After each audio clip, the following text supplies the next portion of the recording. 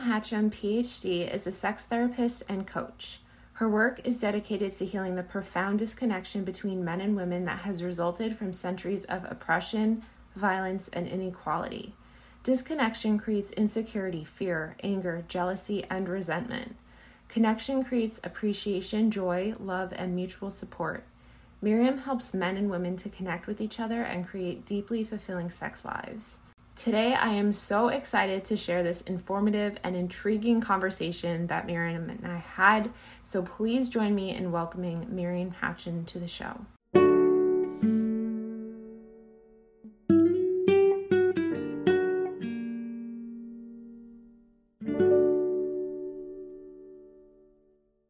So today I am joined with Mirjam Hatcham, PhD and sex therapist, and we're going to talk about so many great topics today, like trauma, sex differences, desire differences, fantasies, and more. So let's just start with the biggest, most deepest topic we can, which is trauma, because that's my favorite thing to talk about. Mirjam, what's your experience with working with individuals with trauma, and what are some common occurrences that you see pop up in terms of sexual trauma? Well, first of all, thank you for inviting me to your wonderful podcast. And I want to say hello to all the people listening. And I'm happy that we are starting with this topic because it's also one of my favorite topics to talk about trauma. And this is because trauma is so widespread. It's so big, and it's so much more than most people think. And it is so underestimated. And sexual trauma is in my opinion, one of the most common occurrences in our culture. It's systematic, it's structural, it's in all levels of society. It can happen to anyone, and it can happen in every neighborhood and at every school, every university. So it's not confined. But there's often this idea, trauma, it's like, there are some bad people somewhere and they're really far away from me and they're doing all these bad things, and that has nothing to do with us here because we're all good people. But it's just not like that. It's everywhere, and it affects so many people. And it usually has, unless you really work through the trauma, it has a lifelong effect that will be really restricting to you if you're the one who experienced it. And one of the reasons why I love to talk about trauma so much is because I believe one of the biggest improvements or things we can achieve in our society is when we become very aware of sexual trauma and become very dedicated to solving it. Yes. Yeah, I love that. And what do you see? Because when people think of trauma, they think of a natural disaster, flooding. They think of some sort of mass shooting, and for sure those are immense traumas. But when we think of those little, even being approached by someone and groped and made comments about our body can count as sexual trauma. So what are some examples that you see often? I think, there are different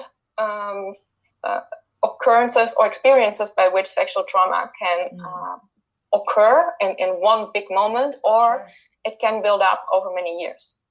So, for example, if you are abused as a child, that very first moment of abuse, and that is one big occurrence that in that moment will change your life forever. If you are raped, that's a huge occurrence that will change your life forever. So you have you have one-time moments that can cause trauma. You can also have years and years of abuse, which causes also trauma. Then there is something that you could call death by 1,000 cuts, which is negative messaging, getting negative messages from your environment, from your social environment, from the culture environment, from the media, your whole life. It's even like all those small moments of really short moments of sleazy, unwanted attention that many people deal with, especially when they're young, or especially when they're adolescent. Actually, that's especially for both. I mean, for girls more, but both boys and girls get an explosion of unwanted attention in adolescence, by older men and also sometimes women. Another form of traumatization that can build over years is when you have sex out of obligation with your partner. So when you feel like I don't enjoy this, I don't enjoy the sex we have, but I don't feel like I can say anything, and I want to be a good partner, so I'm just going to do that. And then you do this for 5 or 10 years, and what we know from women, and that's documented in the book Women's Bodies, Women's Wisdom from Dr. Christian Northrup, is that when women have obligation sex for many years, they develop the same or similar symptoms as women who have experienced rape. Yeah, so those are the sources of sexual trauma.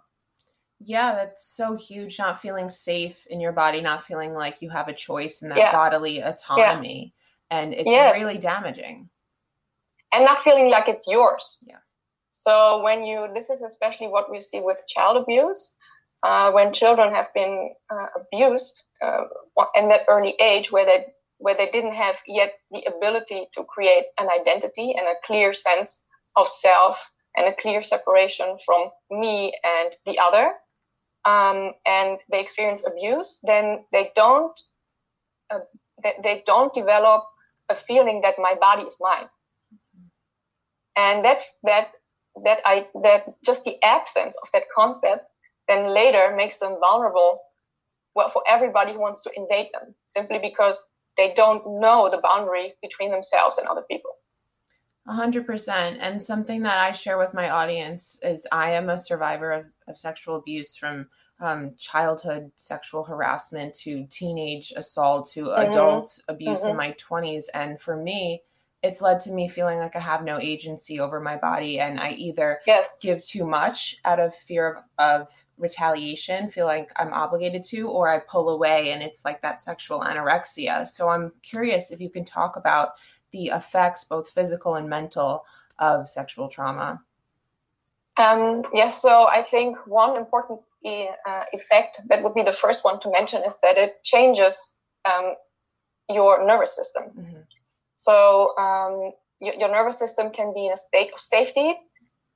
It can also be in a state of fear, of unsafety, and then it will trigger all kinds of defensive mechanisms. So one mechanism is flight and fight, and another mechanism is freeze. So that's when you can't move. What happens with sexual trauma is that it puts your nervous system into a permanent state of unsafety. And so your body is always close to triggering some defense mechanism. And when you have made the experience that you've been overpowered and you've been powerless and someone can take agency over your body and there's nothing you can do, then there's greater probability that you will go into freezing. Because freezing is what the body does as a last resort when it can't do anything else anymore. So when the body comes to the conclusion, I can't fight, I can't run away, then what I'm going to do is I'm going to freeze. I'm going to become completely paralyzed, because the best thing I can do now is damage control. So when you know someone will overpower you and you fight, you will get more, your body will become more damaged. So when the body comes to the conclusion that you can't win, that you can't get away, it will freeze in order to at least lessen the damage of the experience. And this is something that is really, really important to know for trauma survivors who, like, one part of the trauma is the trauma. So when you speak with people who have had trauma, then one part is the trauma itself. So what the person did to them. And the other part of the trauma can be tremendous guilt about not fighting, about not running away, and about having sexual feelings when it happened. And what's important to know is that all of those things that you experienced during that situation were strategies of your body to lessen the damage. Mm-hmm. So the body can trigger an orgasm when you're being abused. It can trigger an orgasm during rape just to control the damage. That doesn't mean that you liked it. Mm-hmm. And that is such a big part, because trauma survivors sometimes don't talk about their trauma for years or never, because in their mind or in their hearts, they believe, well, I had an orgasm, so I must have liked it. So how can I even tell anyone about it? And that's really important to know. So it's so important to understand what the body does and what the nervous system does when it evaluates the situation, and then it comes to conclusions, and then it triggers protection mechanisms. And all of that is out of your control. Yeah, I'm so happy you said that. I find that so interesting, because that breaks my heart when people say things like that, oh, if it was that bad, you would have just left, or why don't you just snap out of it, like stop freezing. Yeah. And they don't really understand that it has a physiological effect on the individual. Yes, exactly. And it also depends on, so when your body, or also your consciousness, your psyche evaluates the situation, then that it's dependent on everything you've ever experienced. Mm-hmm. So for example, imagine you have never experienced sexual abuse, but when you were a child, you maybe witnessed someone bullying someone else. Mm-hmm. And that had a tremendous psychological effect. You know, you were really scared, although you weren't the victim. Just observing it was already really bad. Now, it can happen to you that 10 years later, someone with this energy of a bully, with like the same aura, in just that you somehow meet them in a professional situation. And that person gives you that same feeling that you had when you observed this scene 10 years ago. And just that can already put you into cramping up and freezing, because you get this memory of powerlessness.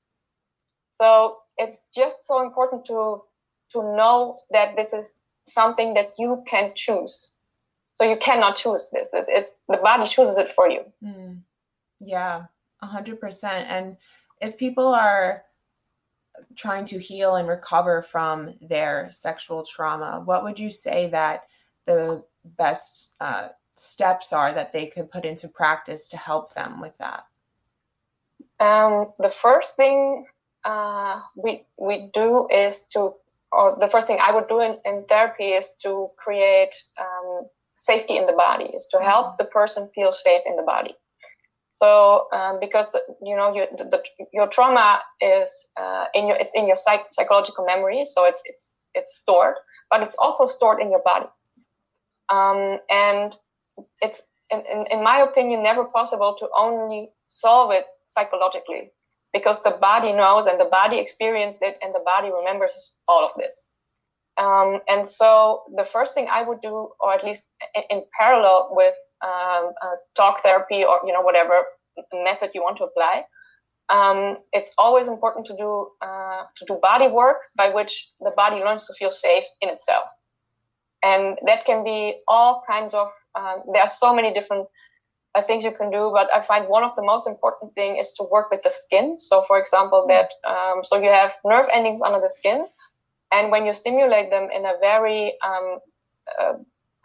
gentle way, that gentleness of touch is translated into safety and into positive self-image, and into being loved in the brain.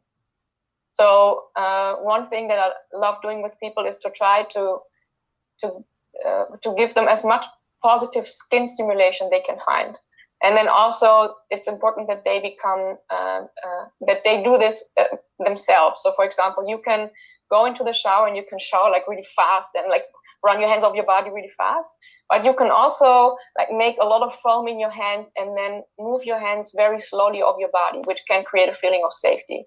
Mm-hmm. Or you can use very fluffy, cozy textiles like blankets, that make your skin feel covered in a very gentle way. Or you can wear very comfortable clothing. So one thing I try is to build habits with people by which they are very aware of of the stimulation they give their skin in their daily lives.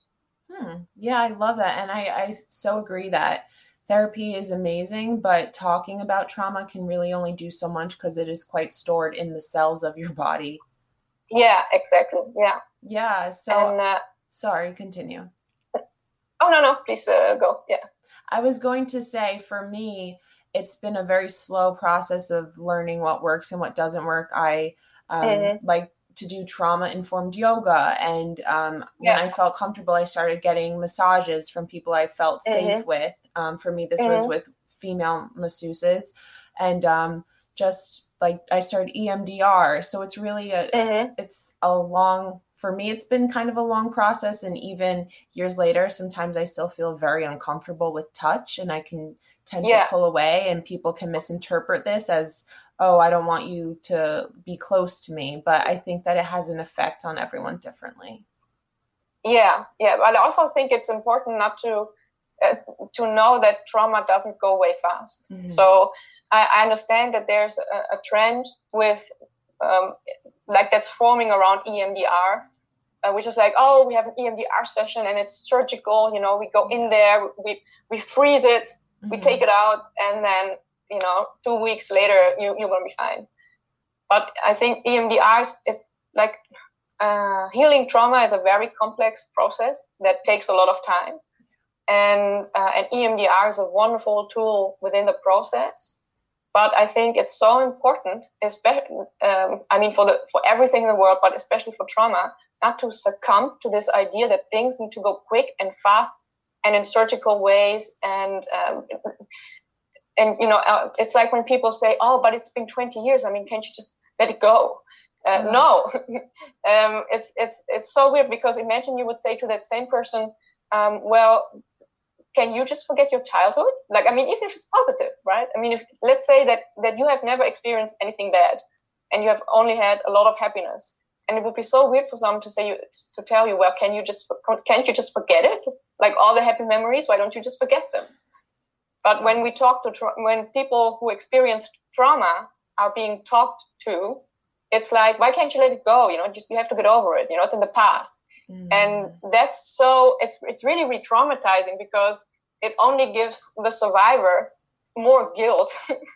And it's almost like, well, first of all, you should be faster. Second, it's like, if you still have problems with it, it's your fault. And third, don't bother me with it. Right. So that's so invalidating. And I actually, I had someone say that to me maybe a week ago, and it was so hurtful for them to compare their mom's trauma to mine. And they said, if she could get over it, why can't you? And it's like, you have to have all these tools in your toolbox, like you said, because healing from trauma is so complicated. Yes. But trauma alters everything in your experience. And so healing from trauma, it's like this huge adjustment you have to make everywhere, right? For every aspect of your life, or for so many of your daily experiences, you have to even come into the ability to say, is this trauma related, or is this new? Am I projecting my trauma onto the new situation, or am I experiencing the new situation? So there's so much about post-trauma life experience. That's all, where sometimes it's hard to evaluate what you're experiencing. And there's a lot of doubt, right? So when you for example, let's say you're in a sexual situation, and you're like, "Oh, I don't feel like having sex today," and you could immediately be like, "Is it because of my trauma? Is that the reason?" Or it's just, "I'm tired." So people who have experienced trauma, it can happen to them that they doubt everything, and which is also a form of instability, doubting everything. And so for trauma survivors, everything is about, a lot is about creating safety and stability, and over and over and over. So you have to make so many new experiences that you memorize, and that will weigh the scale down on the safety side. But it takes a long time, and it takes a lot of tools and help and community and understanding, and just so many things. That is so true. I couldn't have said it better myself. And I love how you brought up the microaggressions of the, they call them small t traumas, of just feeling with societal messaging. And I would love to talk about that more, because I know you love to spread the message that everyone, their bodies, their fantasies is normal, and this societal programming of telling us that we're not normal. Yeah, exactly. Yes. So the whole normal, I just wish that the word normal would somehow disappear from the language. Yeah. And that's extra interesting because I just posted a blog on Instagram that's called "Your Vagina is Normal." So it's like the opposite of that message. But I find that I need to say "you're normal, you're normal, you're normal" over and over to people so that they can calm down. So I use the word myself to make people feel okay. But I wish we would just all let go of that word, because what's the most important thing about normal to understand is that normal doesn't exist. Yeah. There's no reality in which normal exists. Normal is an invention.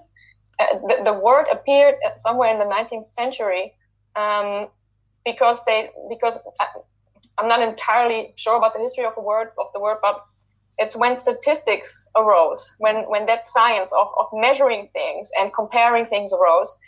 They needed some benchmark against which to measure stuff. Mm-hmm. So imagine you have a data plot and you have all kinds of dots on a diagram. And then you make like a line in the middle and you say that's the normal line, and everything gets compared to that. So then no dot is actually on the normal line. Or maybe 3 or something. So, but I don't know I hope that wasn't too complicated to listen to. Yeah, no, normal is a man-made construct. Exactly. It's a construct to do measurements. Yeah. And that's it. And it has no basis in actually lived reality. Mm-hmm. And it's there's a really wonderful book which is called The Wisdom of Anxiety. Oh, I'll have to look that up. I currently don't remember the author, but when you look up the book, you will find it. And she has a whole chapter on how the word normal does nothing in our society except contributing to anxiety. And that it's one of the greatest fears that people have is that they're not normal. And then when they have children, they're afraid that their children aren't normal. And then they immediately transfer that fear onto their children. They transfer it to theirs. So when it comes to sex, we should completely dispense with the word normal and only say if it feels good to you and your partner. That's it. That's the only thing that matters. It has to feel good to you, and it has to feel good to them, and it has to be you enthusiastically want this, and that's it. That's the only benchmark you would want to set. Yeah, exactly. I actually had someone say to me the other day, she shared with me the number of sexual partners she's been with, which personally I stopped counting. Like, it doesn't matter. And she said to me, in fear of me judging her, she said, "Is that normal?"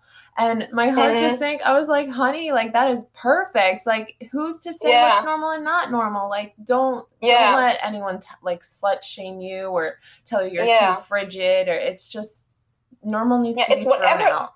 Yes. It's whatever experience is good for you. And what I find the most problematic thing about normal in sex is that people are everyone wants to be normal, and people are competing about what is normal. So people who like, who enjoy having many different partners, that's normal because you have to make experience and you have to have, you have to be able to compare between things. And it was really important for my personal experience in life. And I'm so happy that I did it. And that's all true. And on the other hand, there are people who are like, I just don't like doing that. Like, I feel, I'm happy enough, or I'm so happy that I even managed to feel comfortable with the one person that I'm together.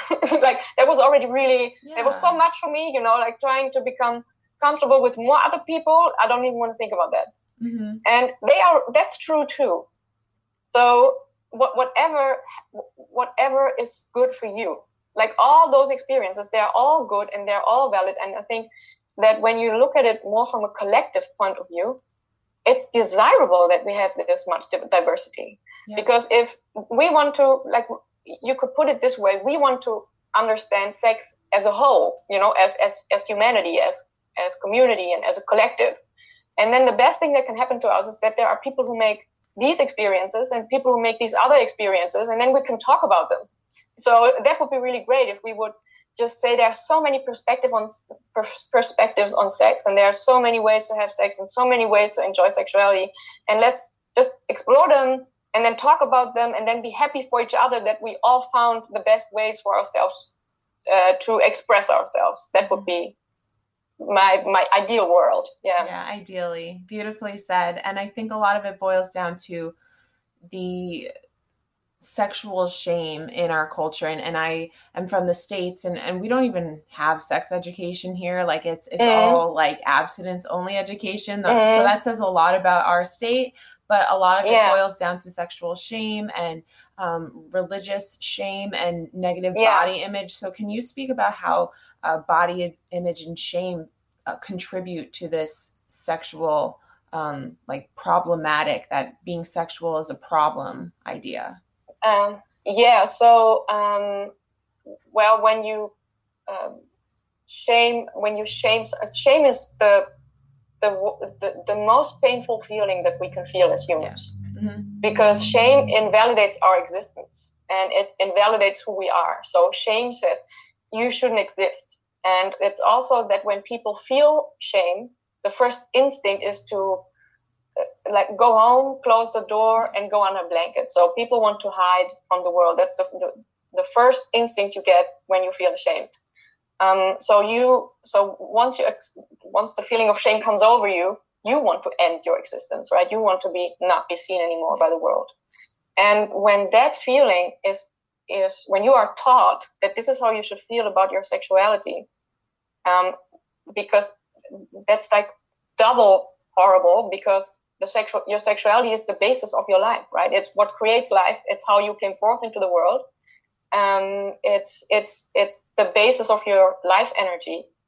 So when your sexuality is shamed, you are shamed in your like in the most primary basic part of your existence. So it's like the greatest shame that exists if you feel it, right? It's just we should never do that to each other. And then of course sexuality does exist, and life wants to continue, and it wants to and sexuality wants to be expressed, and it's an important part of being alive, in whatever way you feel it or want to express it. And it will find its way. It's not, it doesn't matter how ashamed you are or how much abstinence vows you take.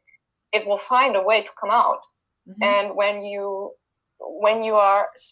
there's so much cultural restriction and shame and negative feelings around it, then it won't come out in a way that's good for you, and often not in a way that's good for other people. So this is how shame creates sexual problems. So there's an interesting study that compares feelings from female American college students, and I think Dutch college students. Because the Netherlands have some of the most progressive sexual education in the world. And so Dutch college students, female students, they feel good after better after sexual encounters. They feel much more sexual agency, while American students are more likely to feel guilt after sexual encounter and feel like they had less agency and less control over it. So it's going to happen anyway. It's just going to happen in ways that are more fulfilling or more hurtful. So that would be the consequence of sexual shame. Yeah. And that's just a snippet, right? Like this conversation could go into so many directions. But it's also fascinating to me. And I know you love to talk about sex differences, and I would like to get into how, I like to be inclusive, and I say like men and women just for simplicity's sake, but really it's the whole spectrum. So what are some of the most common differences between the sexes, as well as the biggest issues or insecurities that arise between the sexes? Around a sex in the relationship, or well, I think the most important thing to understand is that there's such a big difference in the nature of sexuality, or how male and female body express it naturally, and what's culturally learned. So the sex differences or the problems that arise between the sexes in relationship and in sexuality, they're, in my opinion, all culturally related. there's no biological foundation in all that conflicting attitude, right? There's often this idea, men only want sex and women want love. And then, so women sleep with men for the emotional validation, and, the men, they just have sex with women so they can get off, and then they never call them again. And so all men are horrible and all women are angels. And it's true that that's encouraged by the culture, but that doesn't come anywhere from biology. Mm-hmm. It's also not like, there's also this idea men, they all come really fast. You just, you jerk them off for 1 minute and they come immediately, or they have a bit of penetration sex and then they just, they can't hold themselves, while women need hours and hours. And there's so much, like, when it's about sex, our culture creates this image that men and women are enemies in the sexual arena, and that they have incompatible desires, and that the best thing you can do is to get out of it as much as you can for yourself. And that's just not true. So I think it's much better to assume that our desires are aligned, that our bodies are much more the same than they are different. So when you just think about the sex organs, the clitoris, which is internally really big, and the clitoris and the penis grow from the exact same tissue. Mm-hmm. Right, the scrotum, the skin around the testicles, that's the outer lips of the vagina, right? So all that physiology is analog. So it just, like, humans are so easily distracted by just little superficial visual differences. But biologically, we are so much more the same than we are different. Mm. And that sameness also expresses itself in sexuality. So it's true that one of the most common sexual problems in men is that they're ejaculating too early. But that's not a problem of their biology. That's just a problem of training, right? When you learn to masturbate only to get to the orgasm as fast as possible, mm-hmm. then you will develop early ejaculation. But if you're a young man and if there's a young man and you could give this man the idea that his sexuality is there so he can feel his whole body, and that he wants to connect with his whole body before he starts masturbating, then he will get so much more feeling in his body and in his penis, and he will warm up much longer, and it will take him longer to come. Yeah. So, and with women, we do this other thing. We say, oh, yeah, women's bodies, they are so complicated. They are so much work. I mean, really, can you even ask this from your partner, right? All that work. So, and then women are put under pressure to be faster and come faster and harder. And all that pressure just suffocates the sexual energy. So it just creates a self-fulfilling prophecy, because the moment when you're having sex and the moment you think in terms of, I have to come faster, why is it taking so long? Is it too much work? Does he still like doing it? Then for sure it's not going to happen. And this whole success mindset that we have around sex, it's like, all right, now the sex has to be, so people need to stimulate each other, and when they come, successful sex has been completed. And that's just not what it's about. No. and so so our culture creates frameworks around sex that then pressure men and women into certain behaviors, which cause unfulfilling sex in relationships. Mm. And when I just want to make a point aside from sexual trauma. So when we just think about people who didn't experience sexual trauma, then learned behavior is the number one problem in bed. So because it creates a relationship dynamic that isn't good for anyone, that makes people not feel attracted to each other anymore. And the biggest problem in that is sex is stimulation to orgasm. Like that mindset that makes sex so mechanical and repetitive that people lose desire.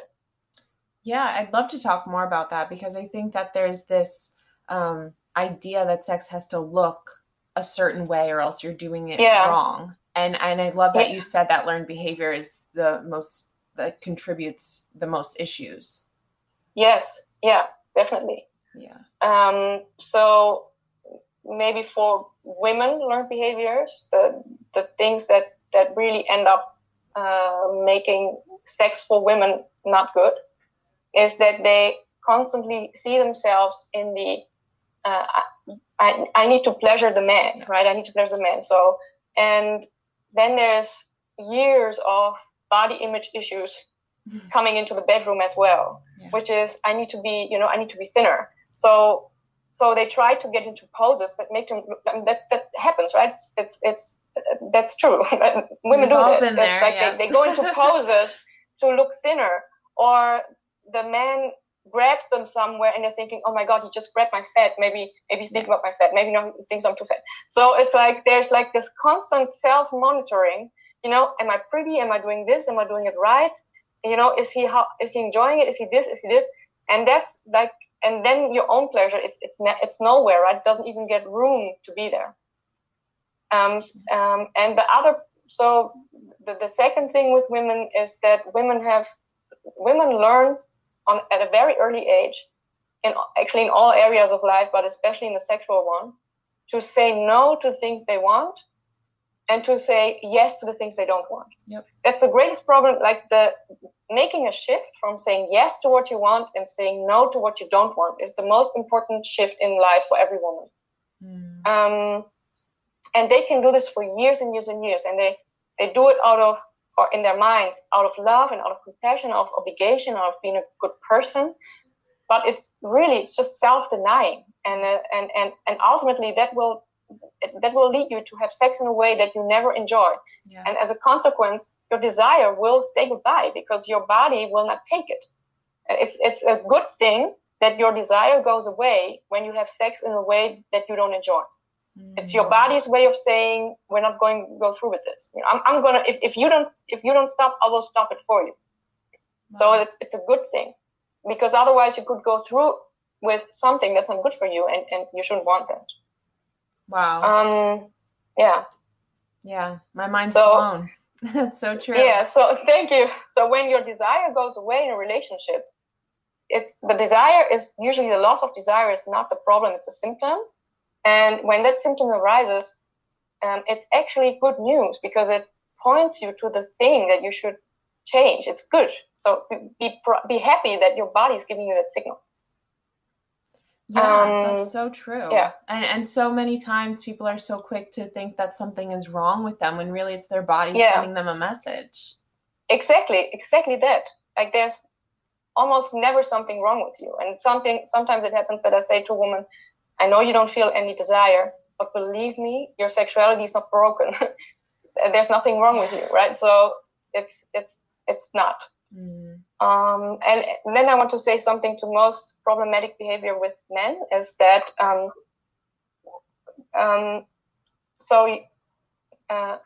men learn to concentrate their sexual feelings on the penis, or even only on the tip of the penis, and they can do that and have orgasms really fast. And as long as you're a man and you're in the success mindset, right? I'm successful as long as I come, then you don't see a problem as long as you come. Yeah. But the number one thing that men need to establish in their own sexuality, or need to build in their own sexuality, is a whole body feeling. So it's to keep that connection between you and your entire body during sex, and not go like what you see often is like they like the penis gets touched, or especially once they enter the vagina, it's like everything shuts down and they just lose connection with the partner, connection with the environment. They become very inward, and all of their concentration goes to that small spot on the penis where they have the most feeling, and then they kind of find a way to rub it inside the woman until they come. And for the woman, it's just horrible, right? Like that's like for the woman, this experience can feel completely depleting emotionally and physically. And what men need to realize is that there is a very important connection between your nervous system, has a very important connection between your brain and your sex organs, and that's in all humans. Yeah. And you need to be aware of that connection and foster that connection. So you need to bring your mind and your penis together, or your emotions and your penis. So your erections are connected to your emotions, and the more you are aware of that connection, the more intense the sexual experience becomes for you. So, for example, one thing that can happen in men is that I, for example, say, it would be really good if your partner, if you really ask your female partner to touch your whole body and kiss you everywhere, and kiss a lot before you have sex. And then the man will say, but I don't feel anything anywhere, so I don't know what to do, because I get bored, when that happens. Yeah. And then the goal needs to be to establish that feeling, because it's there, but it just has gotten lost, right? So you want to help the man to remember that he can feel with his whole body, and not just with a tiny part of his penis, or only with his penis. So that's really important for men to find that whole body feeling, and then developing the desire to have sex with their whole bodies, and also to be present during sex. So that, I understand that sometimes it's nice to go inward. So you have like a back and forth between, you go inward into your own body, and then you reconnect with your partner, and then you go inward. Or sometimes it's also really nice to masturbate and be totally with yourself while your partner holds you. Or sometimes it's nice if your partner fingers you, or gives you a hand orgasm, or any licking orgasm, or whatever you like, and you are totally inward and they are pleasuring you. So that can be really nice. But when you have sex together, let's just say a heterosexual situation where you have penetration sex, then you need to stay connected. So you cannot go into your own world until the end. So you need to reconnect again and again. So you need to kiss a lot, and you need to look into each other's eyes, and then you can close them again, and then you look at. But just keeping alive the whole body feeling, that's the most important thing to do for heterosexuals, and that's the number one thing that men forget. Amen. Yeah, it's kind of like you've been just working out your right bicep your whole life, and then you wonder why all the other body parts are weak. Yeah, exactly. It's like that. Yeah, it's really like that. Yeah. Yeah, sex could be just total body. It should be a full body experience, not just genitals rubbing together. And I think that's a huge problem, is people having robotic, mechanical sex that they feel they're supposed to have. And a lot of it, I personally believe, boils down to porn culture and the way that we are taught from a young age now, even younger. The kids these days get access at like 8 years old, and they base it off of what that looks like. Yes, exactly. I think one problem with porn, aside the big ones with, female degradation and so on, is that you have to imagine that porn needs to be filmed. So things need to be made visible for camera. And so people need to move in ways and position themselves in ways that are natural.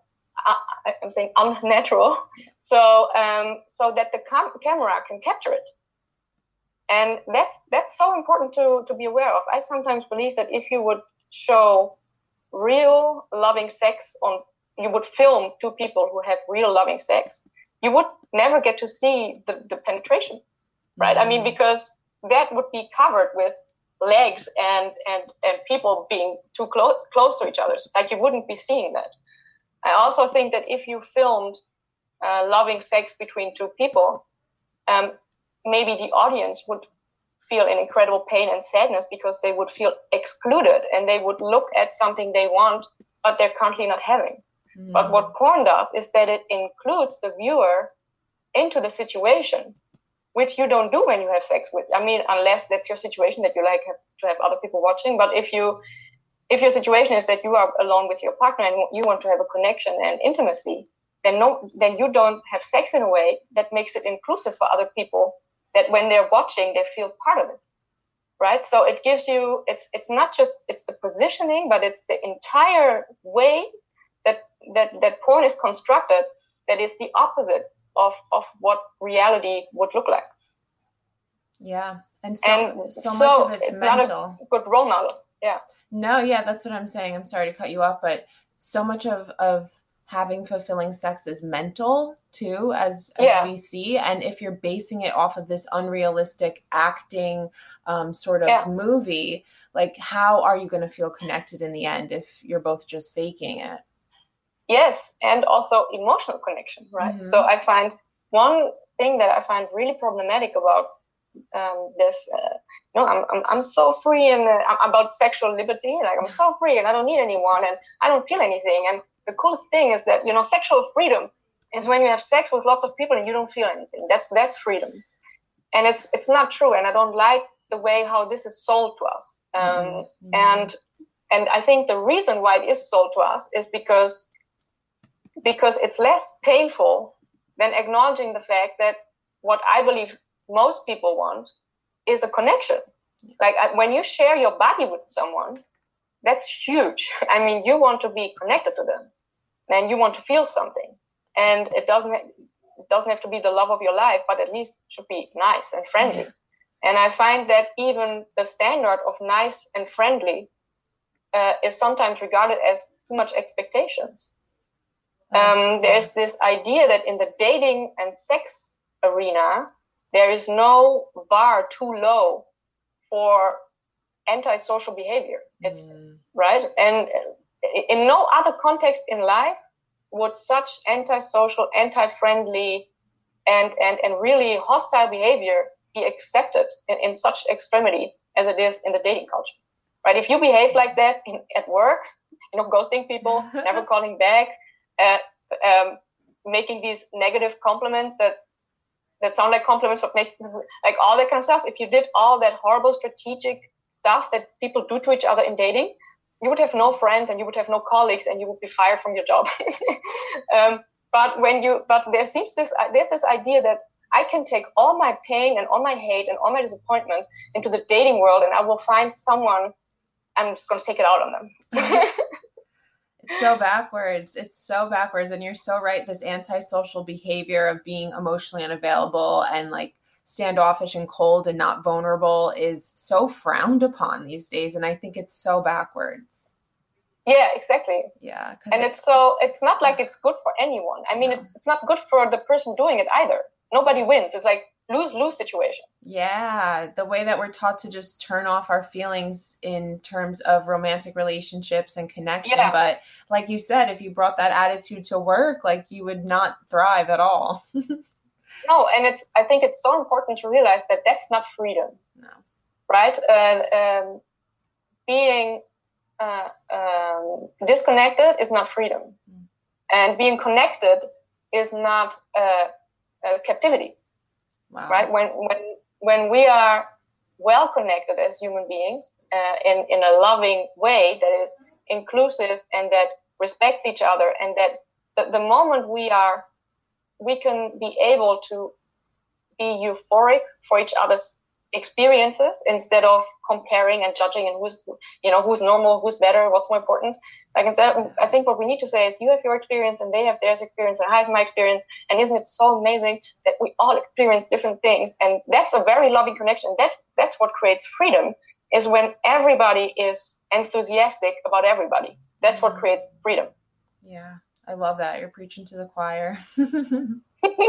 For sure. So Mirjam, if you have any message that you want listeners to take away from this conversation, whether it's to have better sex tonight or a better sexual connection within themselves, what would your takeaway message be? My takeaway message would be that your sexuality starts with you and it's not dependent on anyone. So it doesn't matter if you're single or in a relationship, or if you feel like, oh, I haven't had sex with another person for so long, but you can always have sex with yourself. You can always have a sex life with yourself. Sex with yourself is sex. I don't like the word masturbation, although I used it earlier, but it is just as much sex and valid as with someone else. And the sex you experience with other people is based on the sex you experience with yourself. So my takeaway message would be start with you. Absolutely. I love it. That's beautiful advice. So Mirjam, I love this conversation. I could just keep talking to you for hours and hours and hours. We didn't even get to like half the things, but if Yes. listeners want to check out your work, I know that you are a sex therapist and coach. Where could they find you? What are your platforms that you're most frequently on? Yeah. You can go, first of all, to my website, which is www.drmirjamhashem.com. You can find all kinds of interesting information there, lots of free information, blogs and downloadables and whatever, everything you like. You can also book a session with me when you're on my website, so I'm very happy to hear from you. You can find me on Instagram. My Instagram account is called Sex with Mirjam. So you can find me there, and I post quite frequently, and just join my community. I'm also on Facebook, and there my Facebook page is called Sex Therapy with Mirjam, and you can also find me on LinkedIn. So if you want to connect there, yes. Perfect. And I really enjoyed this conversation. I think this is such great content for my audience. I'm so excited to share this with them. And by the way, your Instagram and your website, I checked out your website, is so beautiful. So keep doing the amazing work you're doing. Thank you so much. And thank you so much for inviting me and for having this wonderful conversation.